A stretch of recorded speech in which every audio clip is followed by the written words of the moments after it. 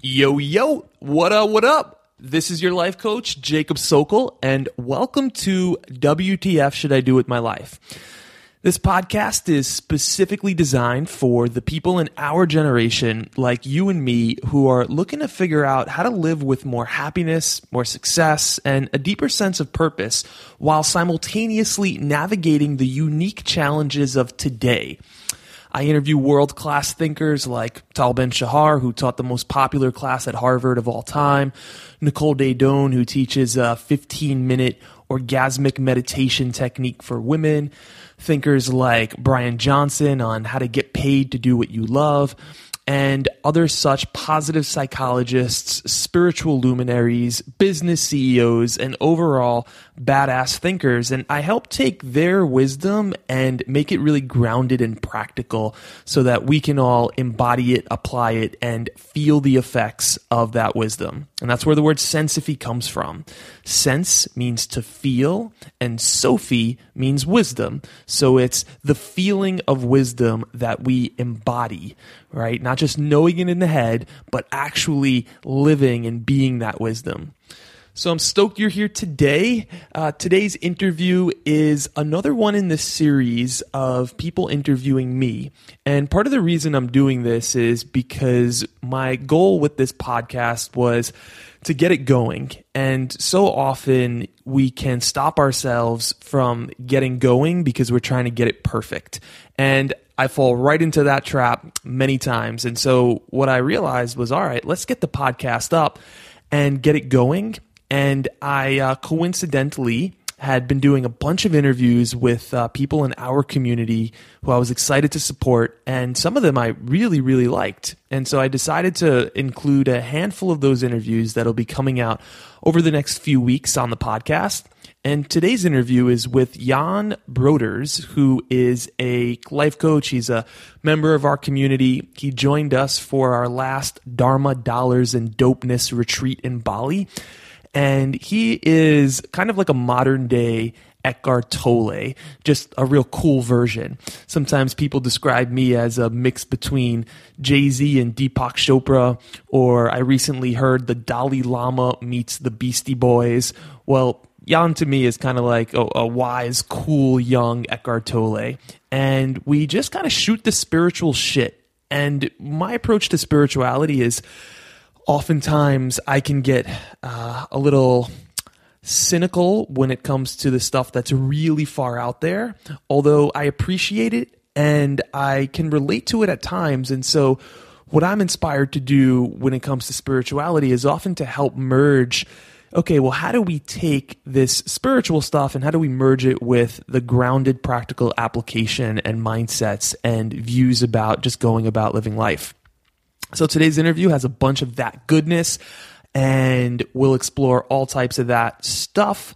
I am going to officially transition us now into the interview. Hope you enjoy. Let's do it. All right. Welcome, Jacob, to the first spiritual jam session. And I'm pleased to have this session with you. And we're looking forward to diving into we're talking about it just now, deep shit together and seeing what we come up with. Deep shit. I'm an expert at being in deep shit, yeah. So let's do this. Awesome, great. I was reflecting earlier whether this would be a good idea or not, and I decided to go for it, at least offer this to you, is you knowing me that I'm a big fan of meditation. I thought it'd be really cool if we kicked this off with a short meditation together. What's funny is I was actually going to ask you to create a meditation for us to do when we started this. So you must have picked up on that somehow. Yeah. And the answer is obviously no, I don't want that. No, I'm joking. Yeah, let's do it. Okay, cool. And yeah, if you're watching this right now, feel free to join in. And I feel it'd be a great way to just get everybody in the same space.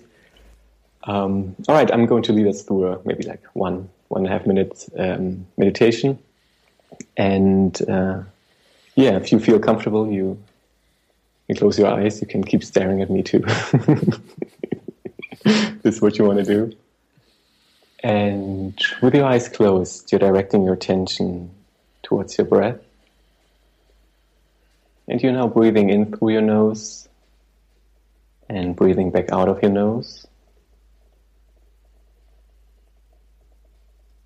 And at this moment, you're noticing this slight stream of air inside your nostrils. And you might even notice that the air that you're breathing in feels just a bit colder than the air that you're exhaling.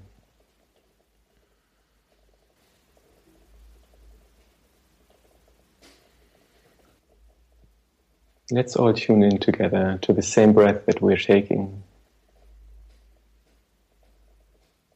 Noticing how the air is moving us, how the air is moving our body, moving your chest up and down, maybe even your belly.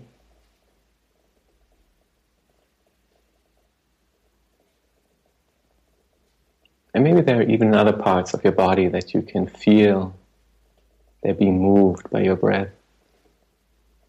Maybe your shoulders or your arms.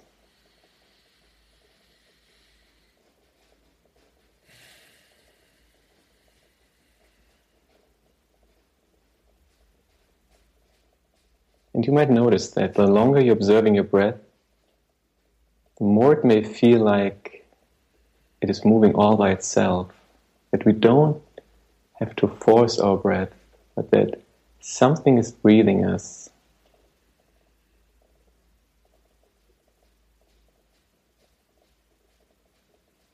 And I like saying that life is breathing us at this moment.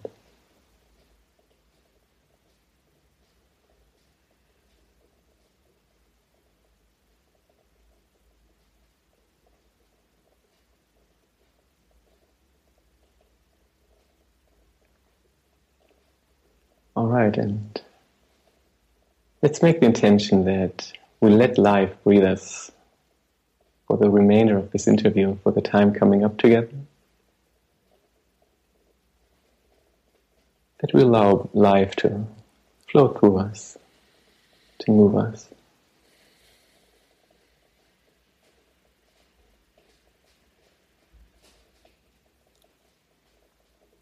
All right.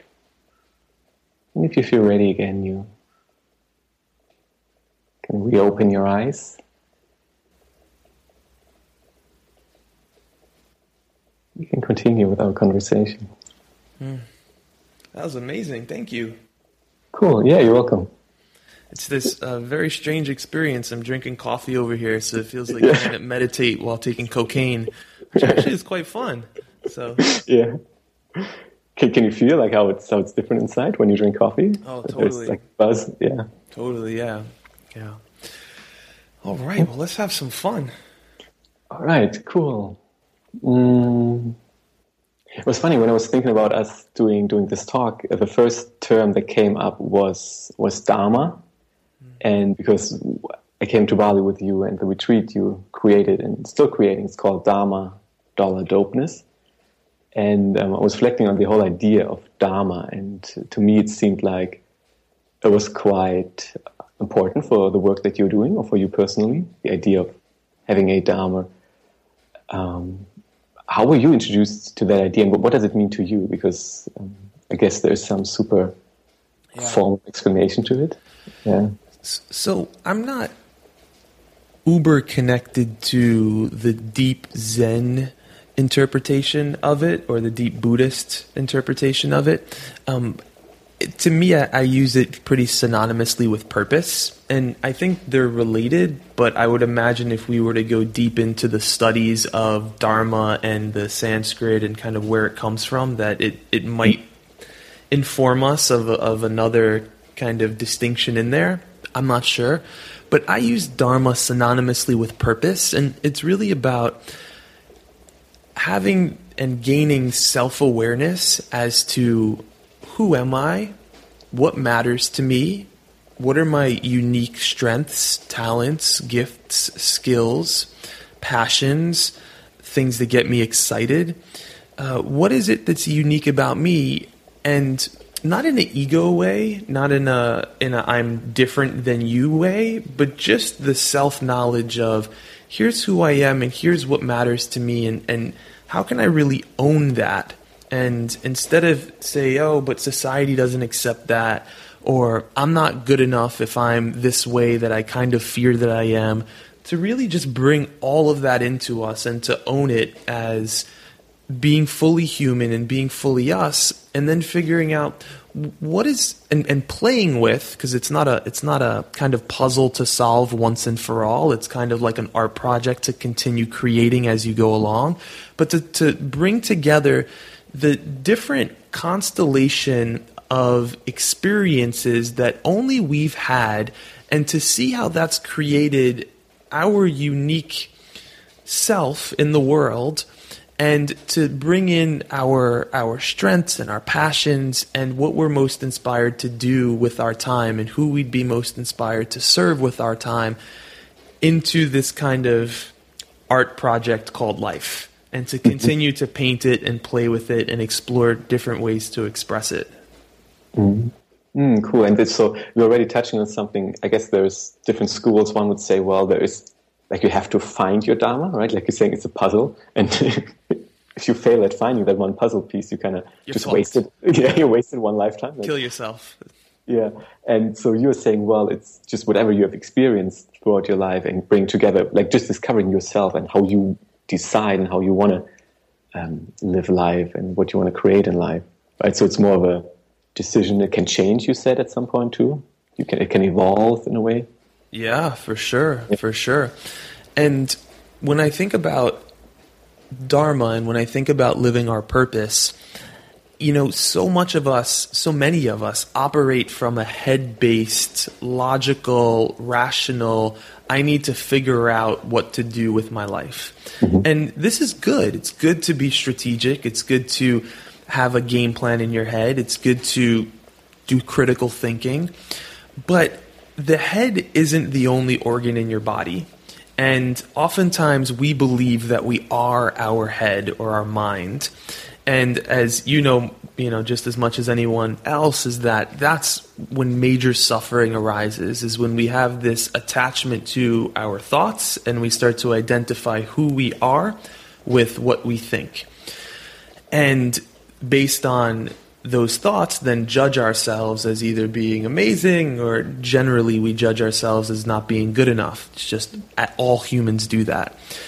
And what I've learned to do in my own life, and I'm continuing to learn to do, and also support other people in doing, is tapping into a source of wisdom that is greater than just this one part of their body called the head. And what is the deeper wisdom of your heart, or of your gut, or of the world at large? What is the consciousness that this tree outside of my window grows with? What is that kind of divine DNA that operates this tree?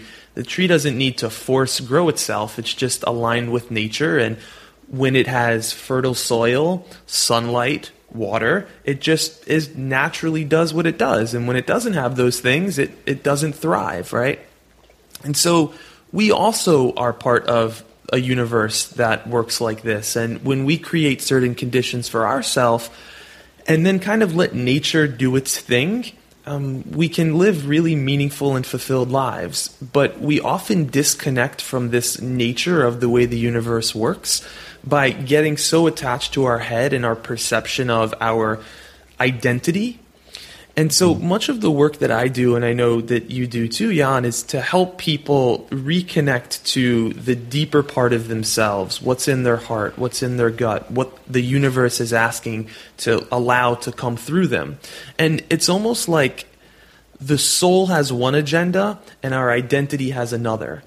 And our identity is just it's a bunch of beliefs and ideas that we've inherited from society as to who we need to be in the world in order to be good enough and successful and safe. And what happens is that there's often a conflict between what our soul or our heart is asking for and the way that we've kind of created ourselves in the world, our persona, our beliefs about who we are and what we're allowed to do. And the work that I do is about helping people merge the two of these, to use their identity or their ego or their persona in service to the deeper wisdom that is within them. And to me, that's a large part of living your Dharma. And this is interesting that you say, well, I always feel like you can't really decide what your heart wants, right? So that's when it gets tricky, that the persona, the identity that we take on might decide, I want to be a lawyer because of whatever, something might happen when I'm a lawyer. But we can't really decide what the heart wants, right? So at some point, do you feel there is a point of where we need to surrender to that heart calling, soul calling? Because then it's no longer free will, right? It's more of a, okay, I need to follow that calling in a way. So I have a funny relationship to the word surrender. Kind of growing up in New York City, surrender meant weakness. Surrender meant, especially as a man, that the last thing you ever want to do is surrender. In the spiritual community, this is actually something that's glorified, that we should surrender. I've never used that term. I think I just used it for the first time. Like, where did that come from? I never say surrender. I thought it felt good to say it. Sure, you're surrendering to surrender. This is great. Yeah. So when I think of surrender, and maybe we can go into a different part of what you're asking here. I'll start here. When I think of surrender, initially my response is to say, like, I don't want to surrender. Like, I don't want to be weak. I don't want to admit failure. There's almost this connotation of surrender equaling failure. And I think a lot of people watching can relate to that. You know, I don't think I'm the only one in this. So you can use that word. I like to use the word like align. I like to align with nature and I'm not like a huge like tree hugger. You know, I'm born and raised in New York City where there's taxi cabs and rats in the subway. Like I'm a city dude, right? And this is my identity speaking right now. But to align with nature, to figure out, you know, there are a couple laws that govern the universe. And they're not the laws that society says. They're not the laws that mass media says, or the advertising industry, or MTV. They're laws like the way gravity works. And when we can pay attention to what are these laws that are principles that kind of govern the way life works, and align ourselves with those, that to me feels great. And I don't get to choose what those laws are. My job is to kind of inquire and question and test and experiment. Well, when I try this, how does that work? When I try it that way, how does that work? So listening to that deeper kind of wisdom within and aligning with that is a sense of surrender or aligning with it, depending on how you want to look at it. Mm-hmm. And then from your experience, is that one principle as well? Like once you align with your heart's calling, then something happens? Did you notice as one of those, important points of your spiritual and also just normal journey? Then you have fulfillment in a sense, right? Like to me, that's fulfillment. That's a heartfelt life that feels whole and complete, and I am human. Anyone who's watching this, whoever has asked themselves this question of, I feel like there's something more, but I don't exactly know what that is. They know exactly what I'm talking about. That's their heart whispering something to them that they're trying to figure out in their head. And they've created this kind of operating system in their head as to the way life works and the way life doesn't work that they think is keeping them safe, that we think is keeping us safe, because I fall into this as well. And it's kind of about realizing that that's just programming and conditioning. And if we want to live with the deepest sense of fulfillment that we can in life, it is about listening to the whole of you, not just the head of you. Mm-hmm.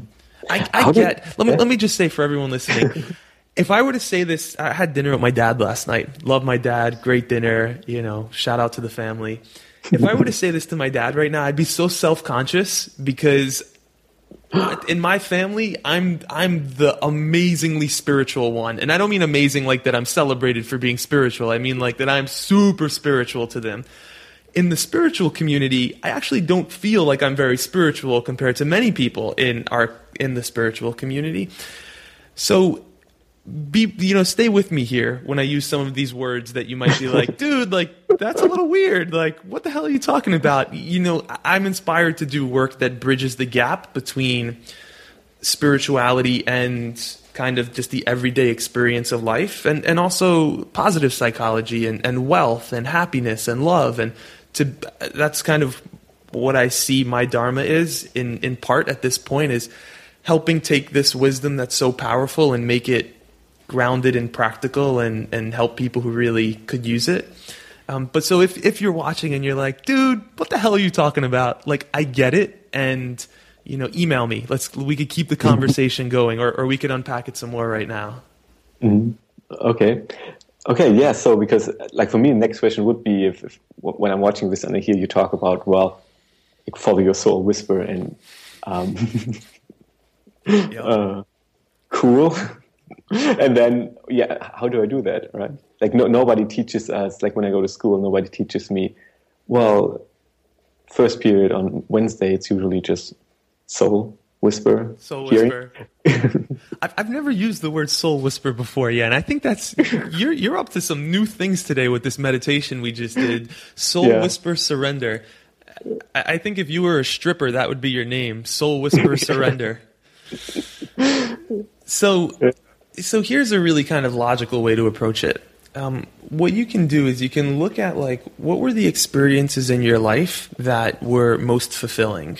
Let's say, like, take a deep breath, do one of Jan's meditations, light some candles, put on some ambient music, kind of get yourself in like a chill-ass space where, like, no one is expecting anything of you. You get to be with yourself. You're not in this fight or flight, amygdala being triggered mode, but you're just chilling with yourself. You've exercised. You've kind of got yourself in a good space, and you have a little bit of time for yourself.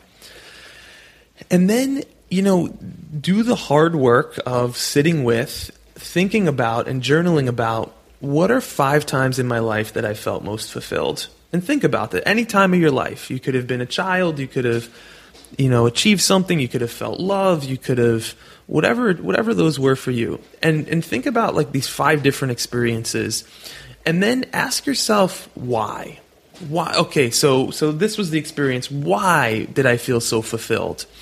And if the word fulfilled doesn't really speak to you, well, how about excited? Or proud, or inspired? What are 5 times in your life? And you can actually do this question for all of these, this exercise for all of these different questions. So what are 5 times in my life that I felt most proud, most excited, most fulfilled, etc.? And then the why is the really important part here. And then you want to start to look at the common thread between the reasons that these experiences were so meaningful for you. And notice that reflects something that's really important to you that's in your heart. So maybe, one experience is you go on a trip to Bali and you meet an amazing group of people and you're like super inspired. Well, why was that so meaningful to you? Because you got to connect authentically about the things that actually matter. Because you got to grow in a way that felt like really good for you to grow. Because you had the freedom to learn and we can kind of unpack it. And that's just an example of one experience. Maybe another experience was when you started a website when you were 16 years old and, you built a cool little thing and some people in the neighborhood kind of got excited about it and you were really, well, why did that actually matter to you? Well, maybe because you were like doing something adventurous and new and larger than yourself, and there is a sense of contribution, like I'm serving something here. And if you kind of pinpoint enough of these experiences that were really cool to you, you'll start to see a commonality between them: sense of adventure, sense of growth, sense of contribution. And those are what I would call your core values. And you'll have a lot of them, and I'd kind of narrow from a very logistical, let's work with this type of way. I would say, okay, let's identify your kind of top 5 here, but you'll have 20 that'll come up. We can do some work around that. And then though that's from a very logistical kind of pragmatic framework, that's a great way to start to listen to what's in your heart, what matters to you. And then how can you take action in that direction right now to, like, you could say, like, which of these are most missing from your life right now? A sense of contribution, a sense of excitement, a sense of growth, a sense of adventure. which is most missing that you crave the most, and then what action can you take to bring more of that into your life? Mm-hmm. Do you feel that, because now you're looking back, okay, what really made me feel exciting and finding those commonalities, do you feel like in everyday life, okay, now this is in alignment with my core values? Do you feel different? Like once you have identified them and you're just tuning in and noticing, okay, should I go left or right on the street, or should I take chocolate or vanilla ice cream? Or I don't know. Do you tune in with that as well? So moment to moment and is kind of one thing, and then overall, like what am I doing with my life and what is the direction I want to go? It's a little bit different. But both, if I'm having a shitty day, I might check in and say, okay, well, what need of mine isn't being met, or what value of mine isn't being met? And maybe I haven't left my house in 3 days and spoken to anyone. This might sound crazy, but I'm an entrepreneur. This is actually a circumstance that can arise for me. And so I'll realize, that value of authentic connection actually isn't happening right now. And when I then kind of use that to realign myself, I feel way better. Holy shit, that's amazing. And also in my life, when I look at what is it that I'm inspired to do going forward? And so many of us feel like we're searching for that, I was meant to do this kind of experience where it's blows our fucking mind and it's the perfect thing. And the reality is that I haven't experienced it like that. I've had those moments, and those moments have come as a result of continuing to show up and take action moment to moment, day to day, to continue to consciously align myself with the things that matter most to me and choose actions and activities that helped me express these deeper values of mine. And doing that enough then has led to those moments, instead of kind of sitting around overanalyzing and talking yourself out of doing anything. Mm-hmm. And this, I think this is super important too, that it's a process, right? It's not, I guess in some way, some people would say, well, it just happens like this, and you start listening to your heart and boom, and you are kind of describing it as a journey. Okay, you're getting more and more in line, or aligned to those values, to those, however you want to feel, whatever you want to contribute to. And you notice, wow, the more and more I do this, the better I feel and the more fulfilled I feel. And just before we started recording, you said, wow, I feel super grateful to be alive. And yeah, I do indeed. And these types of feeling will show up the more you kind of follow this path, all right? Yeah, I mean, one of the great misconceptions is that happiness is a place to get to, and when I hit a goal, then I'll be happy. It just doesn't work that way.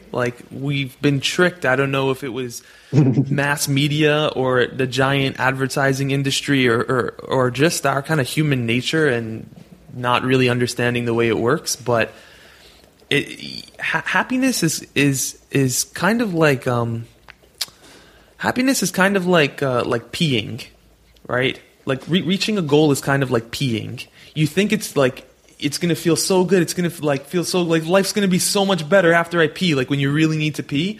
But then you pee and it's like a relief, yes, that's amazing.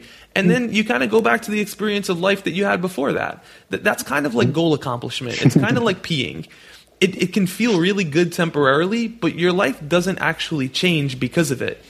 And yeah, some circumstances might change temporarily, or even permanently, but the inner stuff doesn't change unless you really do that conscious work to find that peace within yourself that comes from being aligned with your deeper wisdom and what's in your heart.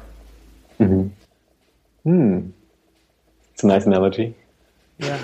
I think I will need to pee at some point in the next half hour now that I bring that up. And man, will life be good for about 20 seconds. Yeah. It's interesting, right? I like to distinguish between those things. The one, also the goal accomplishment or so, it's really, in the end, it's like an ego boost. I know if you like using the word ego, it's just this, like an excitement or so, right? And then I feel the happiness or something, or film we were talking about, it's a lot more subtle, and it's like a low wave or something. And the other one is just oh my God, I feel awesome. And then usually comes kind of a fall in some way. Yeah, or we chase those and then never actually... I mean, trust your own experience. I'm not the godfather of the universe over here who decides how everything works. I can kind of speak from my experience, from the positive psychology that I've studied, from the people who I've coached. And generally what happens is that we chase that thrill, we chase that high, and it's good. I do it too. I love it. I love doing exciting shit. But the reality is that unless we have that baseline of falling in love with the process, that it always feels like when-then thinking. In other words, when this happens, then life will be okay. And we miss the actual experience of life, which happens right now, like in this fucking moment. Like, you're probably watching this like, oh, when I get that piece of wisdom from this interview, then my life is going to be totally different and finally fucking amazing. And the reality is like, no, like, find the joy in just listening to this right now. Find the joy in like presencing yourself to like, this is life, and there's not a place to get to as far as the interview ending and learning something that's going to make your life better.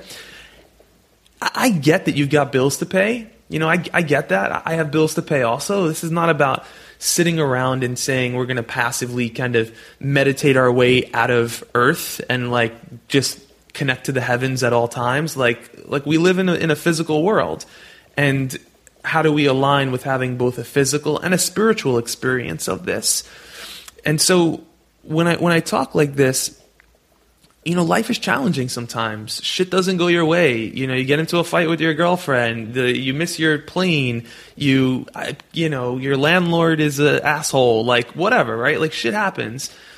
But how can you fall in love with that? And I say this just as much for anyone watching as I do for myself. Like, this is me consciously reprogramming myself moment to moment of like, yeah, shit bothers me, and like, but can I fall in love with the process of life that is the mundane, the plateau, when you look around and you compare yourself to people who are doing what you want to be doing, know that they put in so much time, so much work. When I look around at like other coaches who are in my industry, I have to remember I've only been coaching 4 years, and there's people who I look at who I'm like, this motherfucker is coaching like 20 years or has been like doing something that wasn't called coaching but utilized the same skills as coaching that he got to just, transfer over to this profession and build on.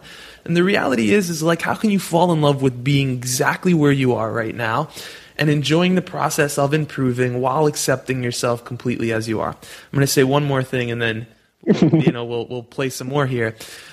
Many of us have been conditioned to think that our self-worth comes from accomplishing things. So if we do something that society says is valuable, then we internalize that as us being valuable. This is one of the most poisonous things that I see for living a life that is amazingly fulfilling. What I mean by that is that some of us, let me say it differently. At some point, I had this kind of void inside of me that I thought would be filled by going out there and accomplishing something, and that it would prove that I was a worthy person, and it would prove that I'm good enough.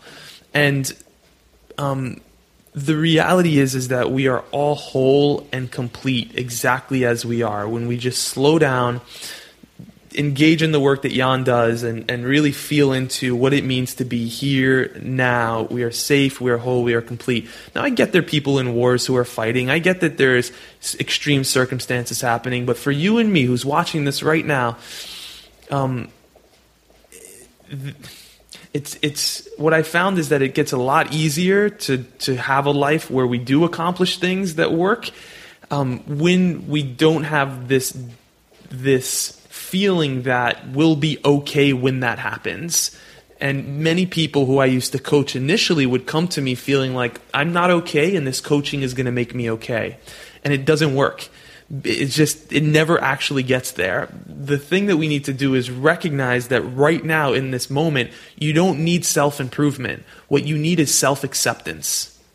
And when you have that full self-acceptance of, I am whole and complete exactly as I am right now, then we go get to have some fun and improve shit. Mm-hmm. Beautiful. Otherwise, it's always just trying to fill a hole like that doesn't have a bottom, right? You just dump stuff in and it just disappears. It never fills up. Yeah. Totally. I was going to ask, because you already mentioned one great strategy to feel shitty is is to compare yourself to people you shouldn't compare yourself with. Like, look at somebody who's ahead of you and say, well, I should be there, without noticing what that person has done.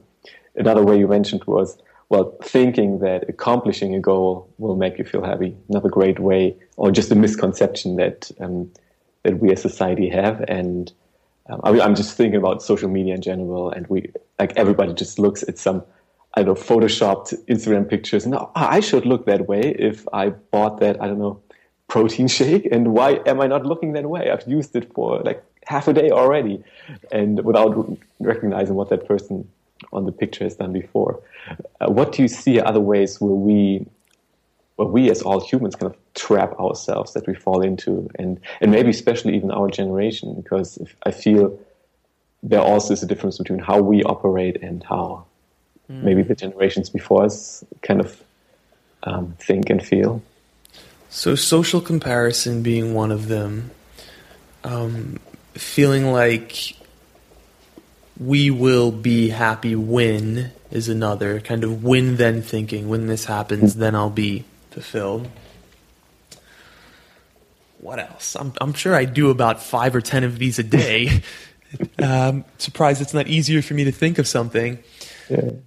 Well, I'm just thinking of one, what you said, when I said, like the example with the 3 days inside, right? Like being totally not aligned with what we should, like what we know would be good, but just not following that, right? I think that's a common thing too. I notice for myself too, like I just start eating like 3 pieces of cake. It's like, surprise, I'm not feeling very well. Yeah. I would say exercise, I mean, it's obvious, right? But exercise is really so key. There's a positive psychologist, and for everyone who's not sure what I mean when I say that, positive psychology is the science of happiness. In 100 years, they did a lot of research on kind of the negative aspect of psychology, meaning helping people with depression, being bipolar, schizophrenia, and we made a lot of progress taking people from like a -9 to a -6 to a -3. And then about 20 years ago, a gentleman named Martin Seligman came along and said, well, that's great, but what about the people who are already okay and they just want to get better? Like they don't have these kind of mental illnesses, and how do we help someone go from a 3 to a 6 or a 6 to a 9? And so they brought this kind of scientific rigor and academic studies to happiness and success and fulfillment. And then even more recently have kind of brought in the neurobiologists to study the way the brain works and kind of our neurochemistry, and have been able to ground the research even more in this scientific data.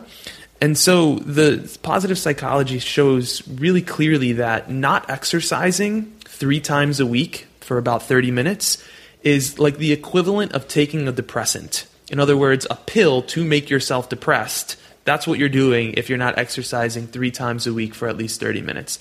Obviously, the more you exercise, the better you're going to feel. So it's simple, but just because it's common sense doesn't mean it's common practice. You know, that's something I'd highly encourage you to do, and figure out what movement works for you. For my girlfriend, she loves to dance. So her exercise can be, dancing. For me, it might be running or going to the gym. But, really doing that first and foremost, taking care of yourself.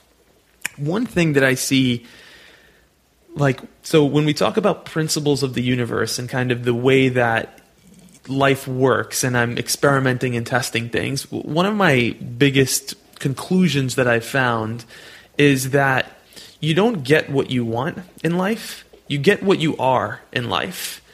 And so how do you be the thing that you want to get? Like, whoa, what the fuck is he talking about?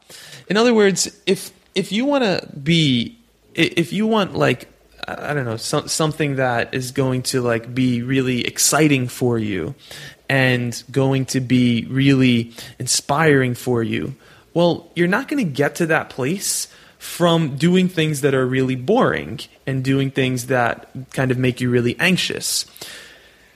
So the question is, how do I come from the place that I want to get to? And I'm not hugely into the law of attraction, but this is my closest, really my version, some people might say this is not grounded at all, but my kind of grounded interpretation of like attracts like. If I come to you right now in anger and I'm like, like, Jan, how could you fucking be doing this right now, right? And like, you've got some tools to deal with that, but it's going to affect you, it's going to, and again, you're a conscious person. You can choose like, oh, well, here's how I'm going to respond to that. But that energy is going to give me more. That's going to make you angry. And then you're going to bring that back to me. And I'm going to get more of this experience that I don't want.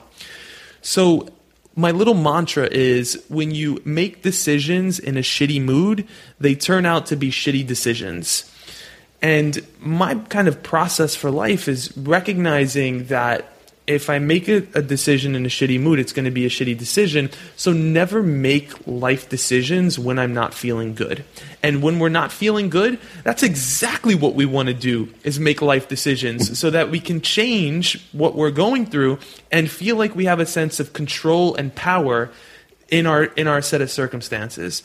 But instead, what I would nudge you to do is to take action to don't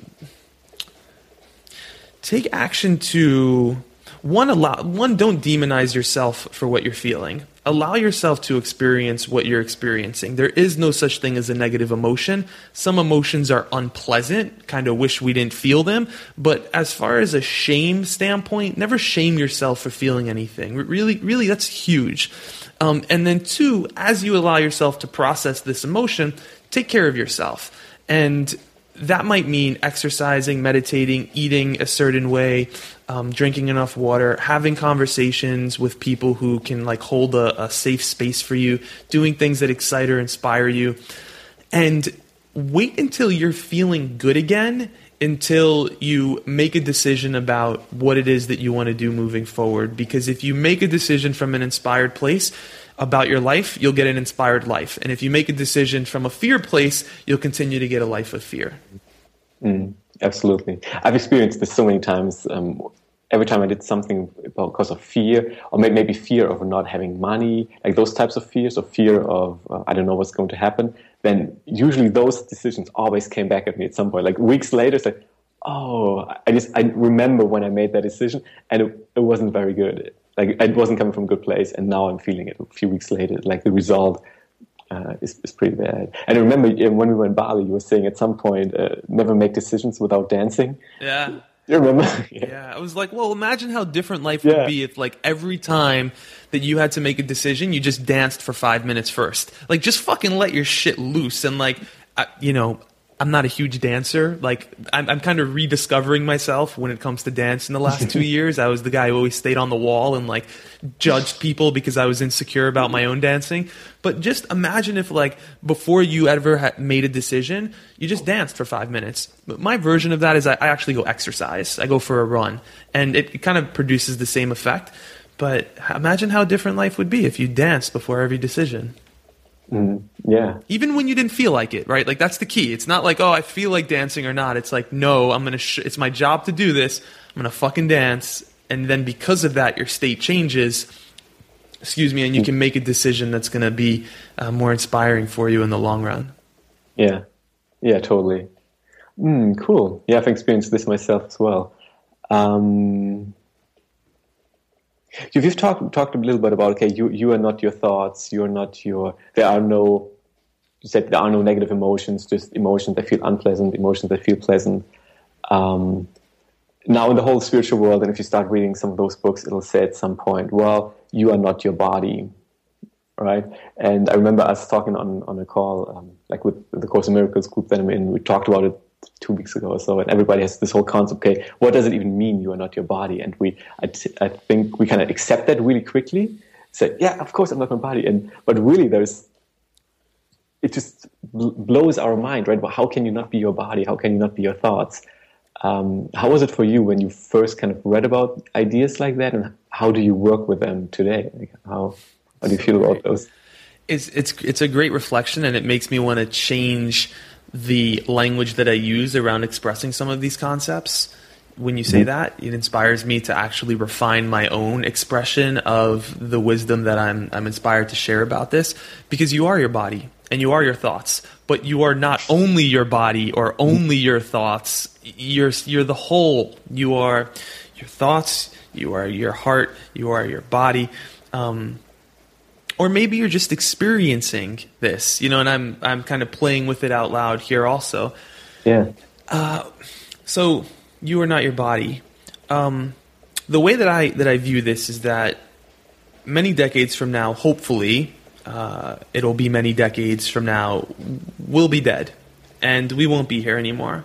But our body will still be here. There'll be a time before our body rots and decomposes that we're not alive, but our body is still here. So that's your body, right? Is it still you? Like, what do you mean? Clearly there was another component to this body thing that made it you and made this experience of you.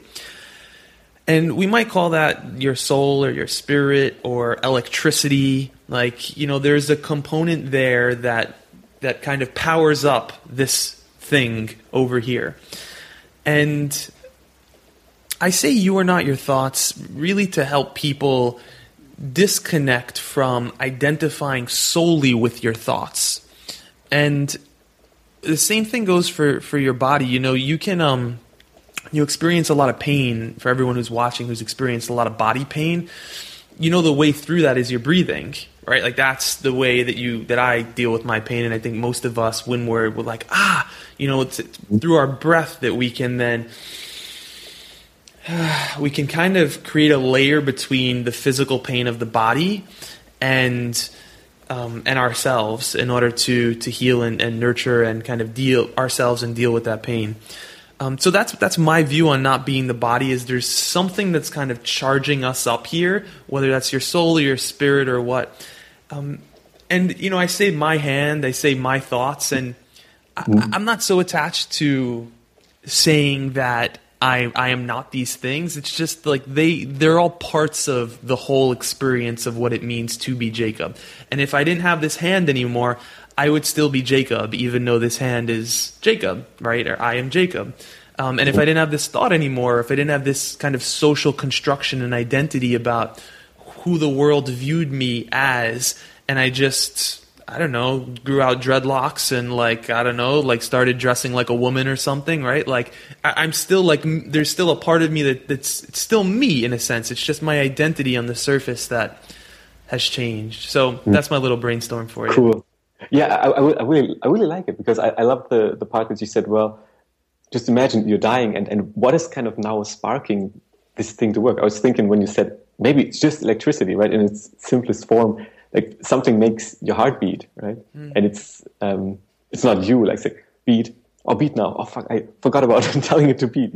There's something else within us, whatever that might be, and how you were just describing it earlier. What makes a tree grow, right? It's not the tree that says, oh, I'm going to be an oak tree, and let me think. Oh, actually, I wanted to be a birch tree or something. It's like something is within anything alive that just makes it be what it is. I would love to ask your community. I get the feeling that there's some spiritual souls in your community right now. So you've brought to the light for me this distinction between when I say that I am not my thoughts or I am not my body, that to me there's Joseph Campbell kind of questions this. He says, am I the light or am I the bulb? Like, what am I? Right? Am I the bulb or am I the light? And my belief is that we're both. We are the light in the bulb. We are the whole experience of this. We are the human, physical, and the spiritual. But the language that I use is like, you are not your thoughts. I could see how there's probably actually a finer distinction I could make in that language. And so if anyone who's watching kind of has a distinction that they feel like speaks to what I'm saying, I'd love for you to... Will there be a comment section under this video?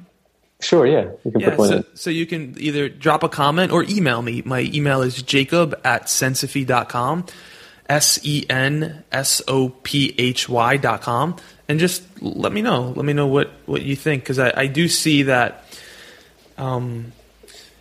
the idea is very powerful and very important for us to know, and for my own kind of description of it and just self-knowledge, there's a discernment that's waiting to be made here. Yeah. Well, what I find interesting, just one idea that I always like is when I'm like in meditation, right? There's just ideas coming up. You're not proactively thinking. When, let's just say you're sitting in meditation, all of a sudden you're thinking, I wonder what the weather will be like tomorrow. So it's like, I didn't even want to think about the weather, right? It's like something is thinking me in the moment. Like I was saying earlier in meditation, something is breathing me. There's something that's passing through, and something is thinking me in a way. And I can choose whether or not I believe the thought or not, whether or not I believe what's up, what's happening in my head. And so this is kind of how I work with it. Okay, something is thinking me, and I can choose whether or not I want to believe it. Yeah. Totally. Yeah, that makes sense. And also the collective environment that you're in, and kind of energetically what you're psychically picking up on. And I say psychically again, now wanting to shoot myself for everyone who's like, you weirdo, but I don't mean psychically as far as, listen, one of the most valuable skills that I believe I possess that enables me to do the work that I do is the ability to hear something without believing it, and also without disbelieving it, but just sitting in the space of it existing without needing to know this is true or false, or I agree or I don't agree. Just like, there's psychics. They say that things work this way. Interesting. Versus like the New York part of myself is like, that's a bunch of bullshit con artists who like, and then the spiritual side of myself is like, oh, really? Like, what do they say is going on with the moon? And like, I don't know, right? But just like being able to I wonder if they have an opening tomorrow afternoon. Yeah, totally. Like, read my palm. But just being able to sit in the non-judgmental, playground, intellectual playground of like, I wonder about this. I'm curious about that. So that being said, when it comes to what you were saying as far as thoughts, our environment does affect our thoughts. I'm thinking of a really grounded, practical example right now. This is not the... Okay, I have like a guilty face on right now. So I'm thinking about like when me and my girlfriend make love, right? And my cat sometimes will start going nuts around the house, even if he's in a separate room, even if we have the door shut. But like energetically, he picks up on like there's an energy in the house that's like, whoa, and he just starts going crazy. And I have a girl cat also, and he like jumps on her and like tries to bang her, et cetera, et cetera. That's a kind of very ridiculous but practical example of us picking up on the energy of the environment that you're in. But go stand inside of Times Square, feel what that feels like, and then go stand inside of the rice fields in Bali and feel what that feels like. It affects your thought. It affects your kind of emotional body. Mm-hmm. So I love what you're saying as far as that you're being thought. Something is thinking you, and I think that also has to do with our nature and the environment that we're in. And yeah, this conversation has actually helped clarify for me. So then it's, I have a thought, but it doesn't mean that I am my thought. I have a heart, but it doesn't mean that I am my heart. I have a body, but it doesn't mean that I am my body, etc. Yeah, and I like what you said with the breath, putting a layer between emotional pain and yourself, like whatever that is. But so that was a good way for me to learn how to describe it. Yeah, there's a layer. You kind of you think it's one, like I am the pain, and oh my god, it's excruciating, and then the breath just puts a layer in between, and I can observe the pain all of a sudden. Yeah, so good, cool. Wow, interesting. I like where this went. So, I mean, if we take this one step further.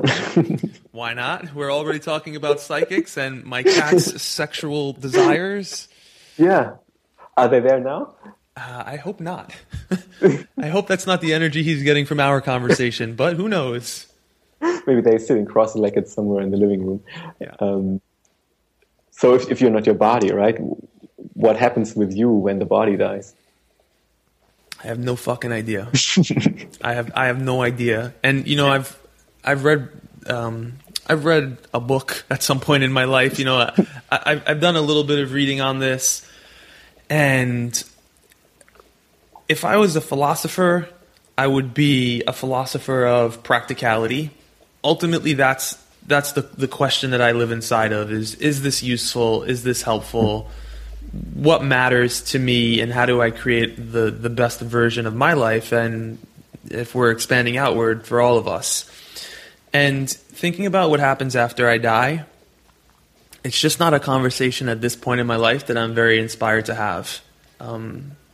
It can be cool, we can dance there a little bit, but ultimately the conversation that I enjoy is like, right now, what's useful? You know, what does a good life mean to you, and how do we create the best life for you? And the other part is for other people, because that's one of the ways the universe works, is if you want to create the best life for yourself, help create it for other people. Whatever you want, give it to other people.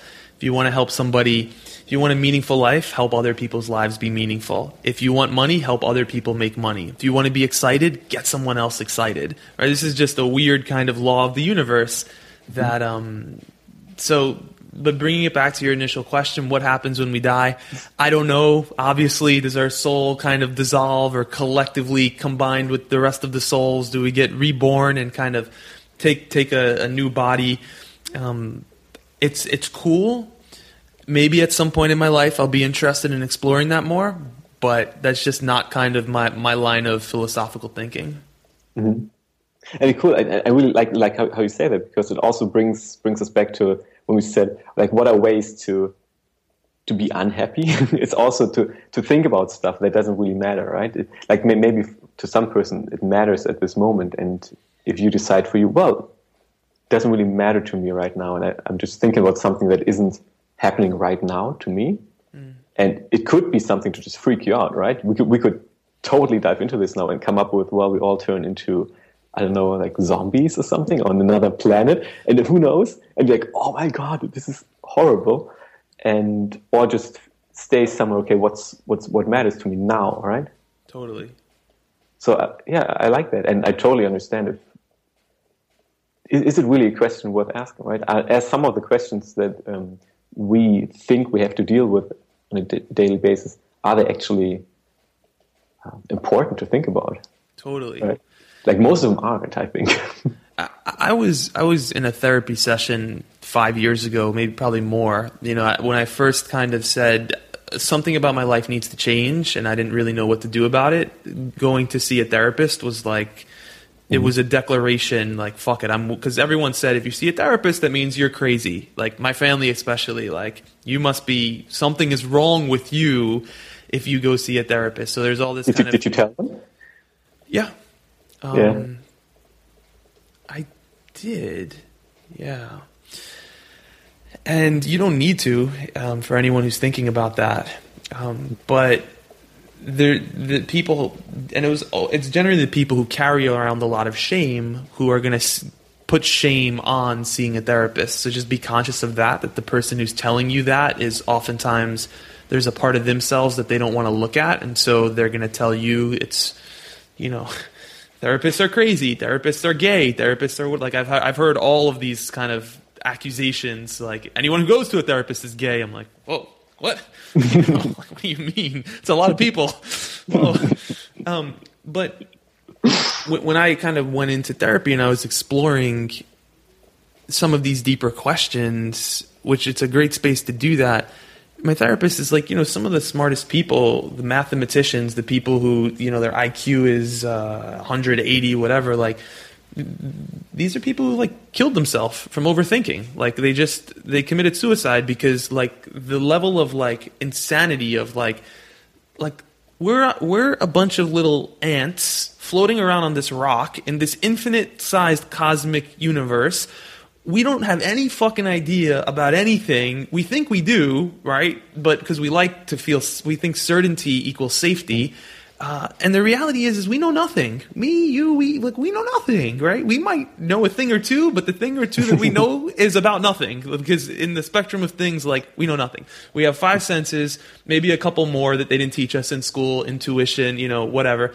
But we have a limited kind of perception of our experience of life the same way that an ant crawling on the floor, no matter like how slowly I speak to this ant, he's never going to understand what I'm saying to him because he just doesn't get it. And I believe that while we're special and unique, we're also not special and unique. We're a part of the universe just like everything else, and we function in the same capacity. There is an infinite, I don't want to say greater experience, because it's not that we're better than an ant or an ant is better than us, but there a greater intelligence, let's say, that can kind of comprehend things in a more complex and deep way that is beyond our five senses or however many senses we have.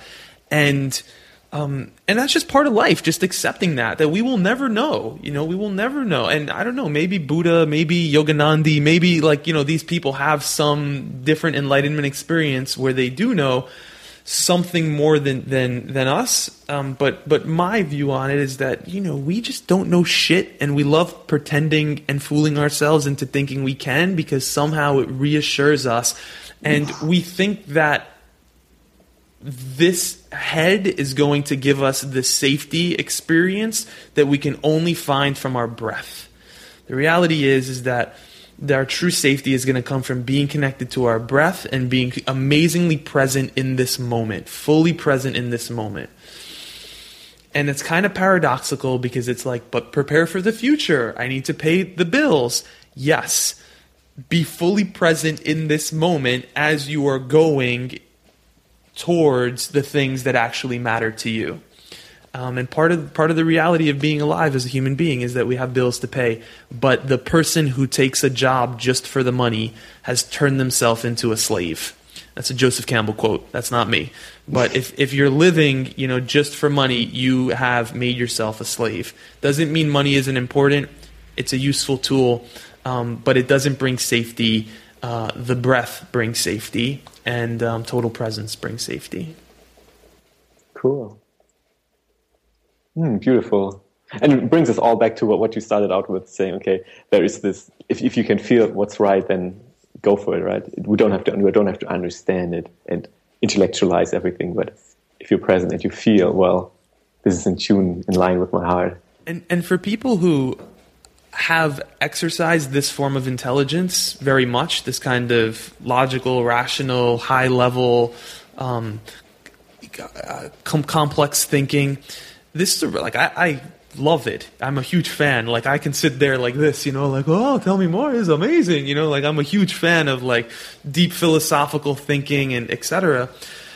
But the what the fuck, man? I forgot what I was going to say. Fuck me. That's great. There you have it. You forget what you're going to say. Spend too much time in the heart and then suddenly you lose your safety. This is great. I think what I was going to say is something along the lines of that, even though you have these deep high level thoughts, ultimately you'll never get to the experience of what I still have no idea what I'm going to say. We're keeping this in the interview. I don't care. Okay. Maybe it'll come back. Maybe it won't. But there you have it, ladies and gentlemen. After a moment of deep, profound thinking, a deeply human moment of forgetting where I was going. Yeah, cool. And I think it's just, I was talking to this as part of the Nobis Solvis event last summer to the guy from Germany, Anzi, who experienced enlightenment, whatever that means, just this whole oneness and everything. And he said, well, everything that I'm trying to explain to you, with my words and with Got it. Thank you. Nice. Yeah, okay. It's not understandable. So what's funny is that our psychic connection must have downloaded it for you. You're throwing it back to me. Awesome. Again. Once again. With a meditation. Thank you. Thank you so much. It's kind of like if I were to say Jan, I want you to taste how this coffee smells. Okay? Taste how this smells. Okay? You're wait, I don't understand.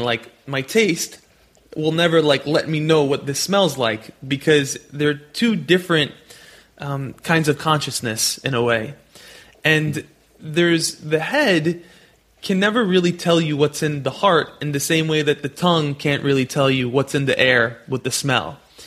And for the people who've really exercised this head muscle really well, again, I love it. I'm a huge fan of it. And it's about using this as one of the parts of your body, but also growing and learning to listen to the other parts as well. Mm-hmm. Thank you for that save. Yeah, you got it. and this is cool, right? If you were telling one person, you can only see, like you can no longer taste, smell or hear or touch, you can only see. Like this is what you have to do because that's the only right perception of life, right? It's kind of a cool analogy to use it like this. Yeah, it doesn't make sense to just focus on one thing, but there's more layers, and then totally play with them in different situations. And then sometimes in the dark, you might say, well, now it's time for me to hear instead of to see, and then kind of know when to use your intellect and when to use your heart. Nice. How are you doing? I'm doing great. How are you doing? Yeah, all right too. Yeah. One thing I'm feeling coming kind of towards the end of this session, but one thing I've been thinking about lately, or just playing with, is the whole idea. Why is it changing now? Why do so many young people want something different out of life? Like, and I was just talking the day before yesterday with the neighbor from upstairs. She's a 94-year-old lady. She has been a yoga teacher and she meditates every morning, and it's kind of interesting. But we were just talking about, well, she has grown up in such different circumstances, right? She was a refugee from Poland, and then there was the war. She came here, and she says, well, for me, life was just like, we had different things to think about, right? It wasn't about self-actualization for me. I just wanted to be alive, right? Physically be alive. Yeah. And now our generation, like, we are taking this whole thing to a totally different level, and it's all about living your dharma, your purpose, and what are kind of your thoughts about the whole thing? What's up with our generation?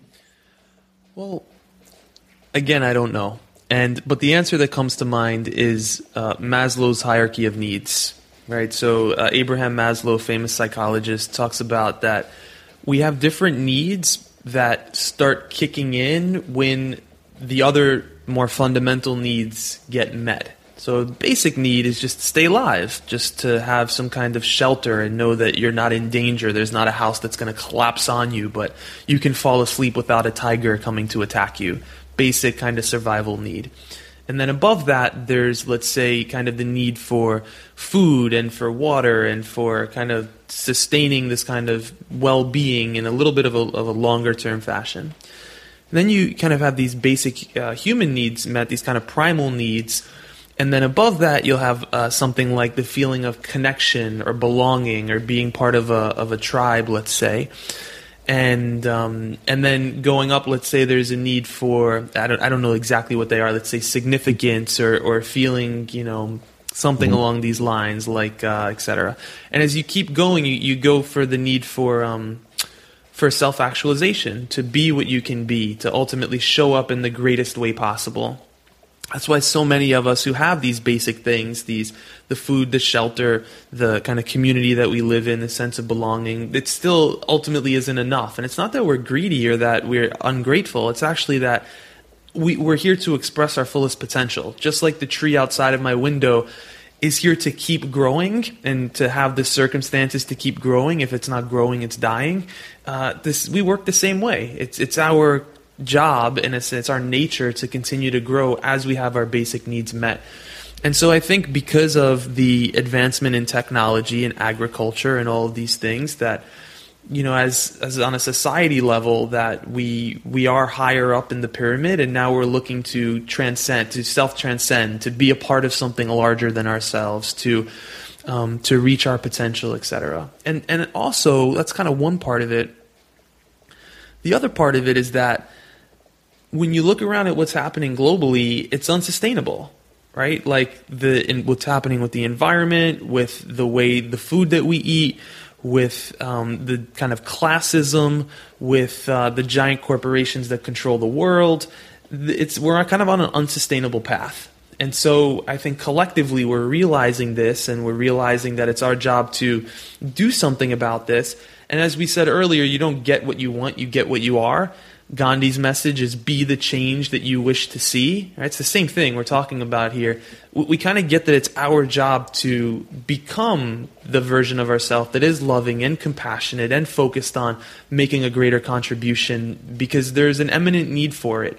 Now, while this can be kind of depressing, it's also actually really inspiring because the greatest opportunities that exist in the future are going to be ones that are solving world problems that exist. What's so cool about this is that I know if you're watching this that you want to make a difference in the world. And that's great fucking news because the world needs to have a difference made in it. So that means that you desire to make a difference. The world really needs you to make a difference. And the most profitable opportunities for you to make money are going to come from figuring out what's not working and how do we help solve those things. And that's an amazing thing. I mean, it can suck that you're like, man, if we're a victim about it and if we kind of feel powerless, but if we take ownership of the fact that there are people who are suffering, there's pain that exists, there's a world that is being polluted, and I'm not an activist. I'm not here to kind of, I don't know. I am, but I'm not. I'm not here to tell you, like, you need to be living differently. I'm just saying check in with yourself. And if you're inspired to help solve meaningful problems in the world, which I think you are, then it's about kind of letting go of this notion of who am I to do that, and to instead of focusing on if you're good enough or if you're worth it or if you deserve it or all of these kind of ego-based questions, to just focus on who are the people who you're inspired to help. Where is there pain in the world that exists? Where is there suffering? And if you're not sure, if nothing comes to mind right away, right? If you're not like, oh, well, that's inspiring. Like those people are in pain. I'd be inspired to help them. Look within yourself. Where have I experienced pain? What's been most challenging for me? What really bothers me about the way the world works? Right? All of these things will point you towards your dharma, towards your purpose, towards your greater contribution that you're here to make.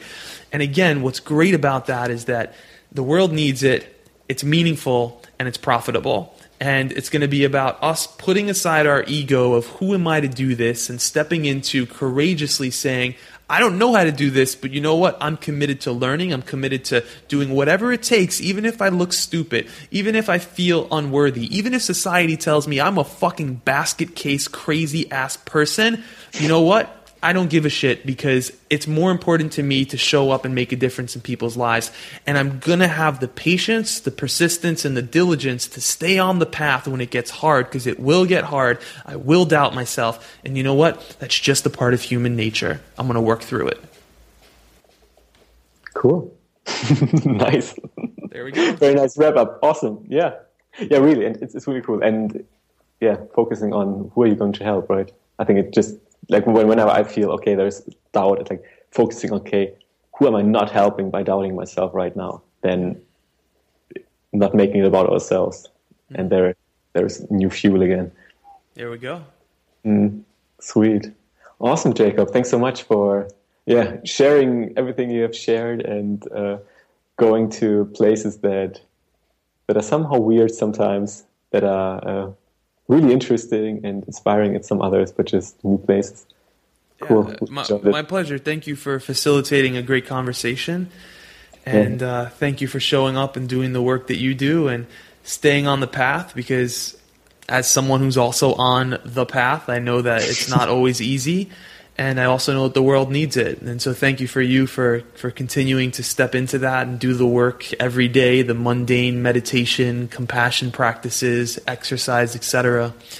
And thank you for everyone who's listening and watching, because, I appreciate you taking the time to recognize that this is important to you. And, if there's any way that you can thank Jan for doing this conversation, or for me for having it, it's really to take something that you heard here and practice it and put it into use. And, the greatest possible thing that could happen is if I were to get an email from you in a month from now and say, Jacob, I heard that interview with Jan. I took that one idea, there was a bunch of great ideas. I took that one idea that inspired me most, and I went and I put it into action every day. I thought about, how can I put this most into action? And then I experimented with it. I just tried it. I played with it.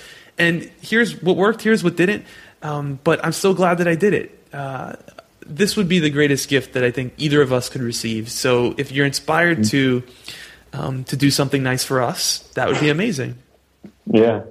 Cool. Yeah, thanks for pointing that out. Really. Yeah.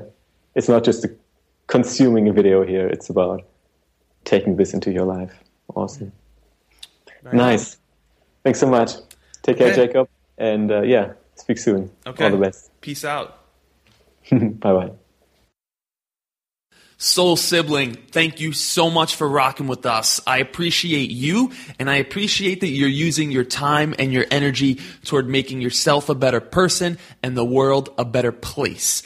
So if you'd like to keep in touch, I'd love it if you subscribe to the podcast, and I'm excited to deepen our relationship, to get to know each other better over time, and to see how I can help you solve meaningful challenges and create your most fulfilled life. We've got a great community over here, and we run retreats all over the world. We've got people who connect with each other and support each other in living the most fulfilled life. And what I'd suggest for your next step is to grab a copy of The 12 Things Happy People Do Differently. It's a scientific-based approach to happiness, and there's a lot of great wisdom out there, but this in particular is researched back from some of the world's leading positive psychologists in the world, and it's super grounded, super practical, how you could do these 12 things that happy people do differently and rock it. The article's been shared over 100,000 times on Facebook, and there's some magic in there. So in order to grab a copy of that, you can go to thankyoujacob.com.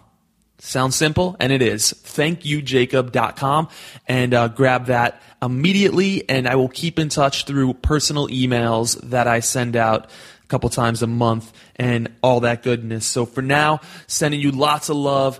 Keep it real. Follow your heart, but bring your head. Peace.